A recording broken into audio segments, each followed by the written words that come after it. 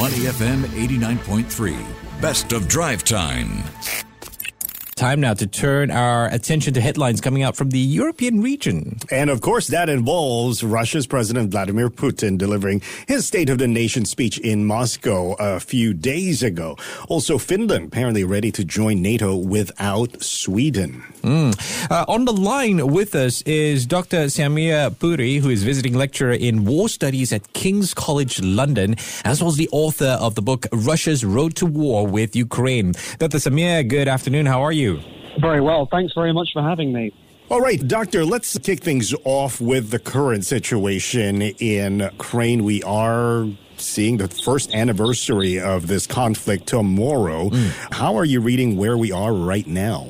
So no one has a crystal ball, but I think the best assessment is we're very much in the middle of this war. We're not in the beginning phase, that was last year, and we're certainly nowhere near the end. But the question, as I put it, without making it sound like a tongue twister, is are we at the beginning of the middle of the middle, or the end of the middle? And we just don't know because there's so much, sadly, so much fighting yet to come over the course of the next few months at the very least.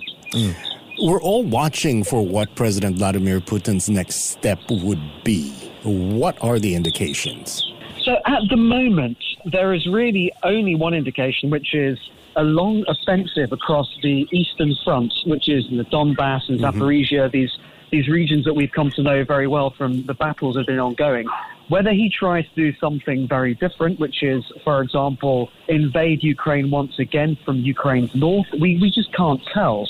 But at the moment, there don't seem to be too many other cards that Russia can play other than consolidating what it has in the east, but also, as we've seen, consolidating its relationship with China. But, never expect the unexpected, and it is Vladimir Putin we're talking about here.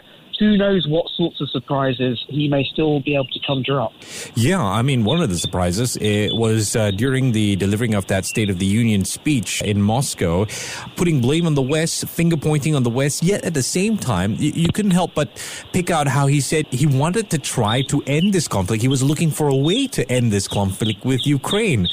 The terms, though, were not exactly brought up. Right, so if we cast our minds back to a year ago to tomorrow, the understanding is that the Russian military said that they would be mounting a 3-day operation, a week-long operation in Ukraine. It's gone horribly wrong for the Russian military. Yeah. They didn't overthrow the regime.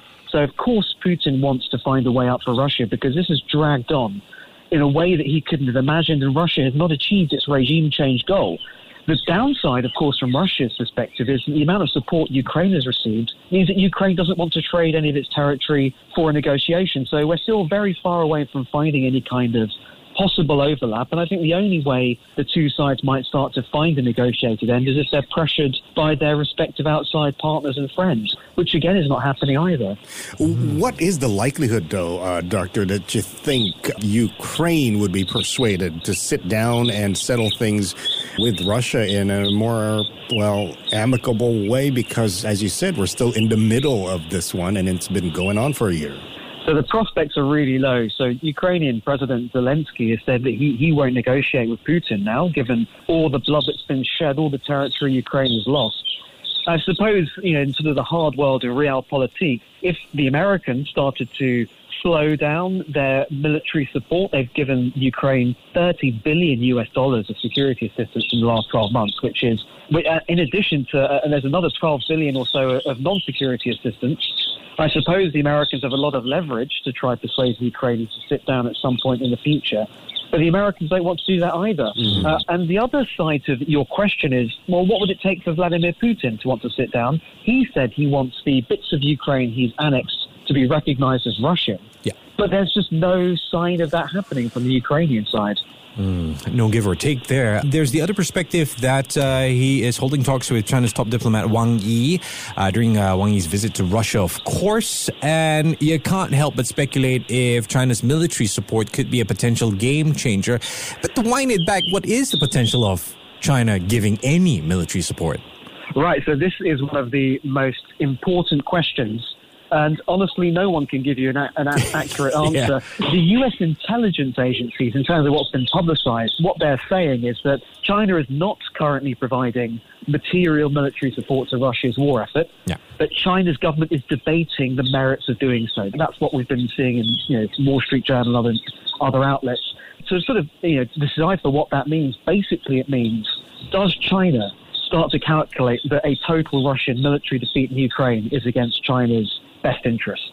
That's quite a sort of a long-winded way of saying, does China not want to see its partner, Russia, humiliated in Ukraine by NATO and by the USA, and all that precedent that it might set about sort of the victory of the West and everything else? Doctor, what's in it for China, though? Whatever, the outcome may be, whether Russia is defeated or Russia perseveres and triumphs over this one, what's in it for China in the long run? Yeah, so again, the best we can decipher, based on as much traditions of Chinese statecraft as anything that Chinese officials have said, is I don't think China really wanted this war to happen. Chinese officials generally tend to prefer harmony over total chaos and bloodshed and disharmony. And ultimately, the fact Russia has done this is probably quite inconvenient to China. Remember, a year ago, Xi Jinping and Putin, they met in the Beijing Winter Olympics. Yes. They sort of betrothed themselves to each other in this sort of partnership beyond limits. So I think ultimately China wants to see as quick a resolution as possible. But in relation to your former point, China also doesn't want to see its partner Russia totally humiliated in this. And all that might entail, who knows what Putin would do if he was fully backed into a corner, which he isn't, because Russia still occupy about 20% of Ukraine's territory at this moment in time. Doctor, just a final point, and this is on Finland ready to join NATO without Sweden. What are we looking at here? And I guess more importantly, how is this joining NATO beneficial for Finland? Well, Finland has a very long and difficult history with Russia and the USSR before. The obvious point is they share an enormously long border. That is a very clear geostrategic reality for Finland. And they have a memory of what was called the Winter War back in the Second World War when they fought the USSR. This is, of course, this invasion of Ukraine has reawakened all that historical fear in Finland that it can't just sit neutrally and expect everything to be okay in the world. The world is a more dangerous, unforgiving place in terms of interstate relations.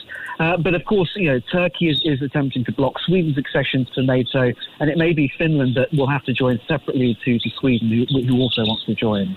All right. Thank you very much for giving us some understanding as to what's happening currently in Europe. Dr. Samir Puri, visiting lecturer in war studies at King's College London and the author of Russia's Road to War with Ukraine. To listen to more great interviews, download our podcasts at moneyfm893.sg or download our audio app. That's AWEDIO. Available on Google Play or the App Store.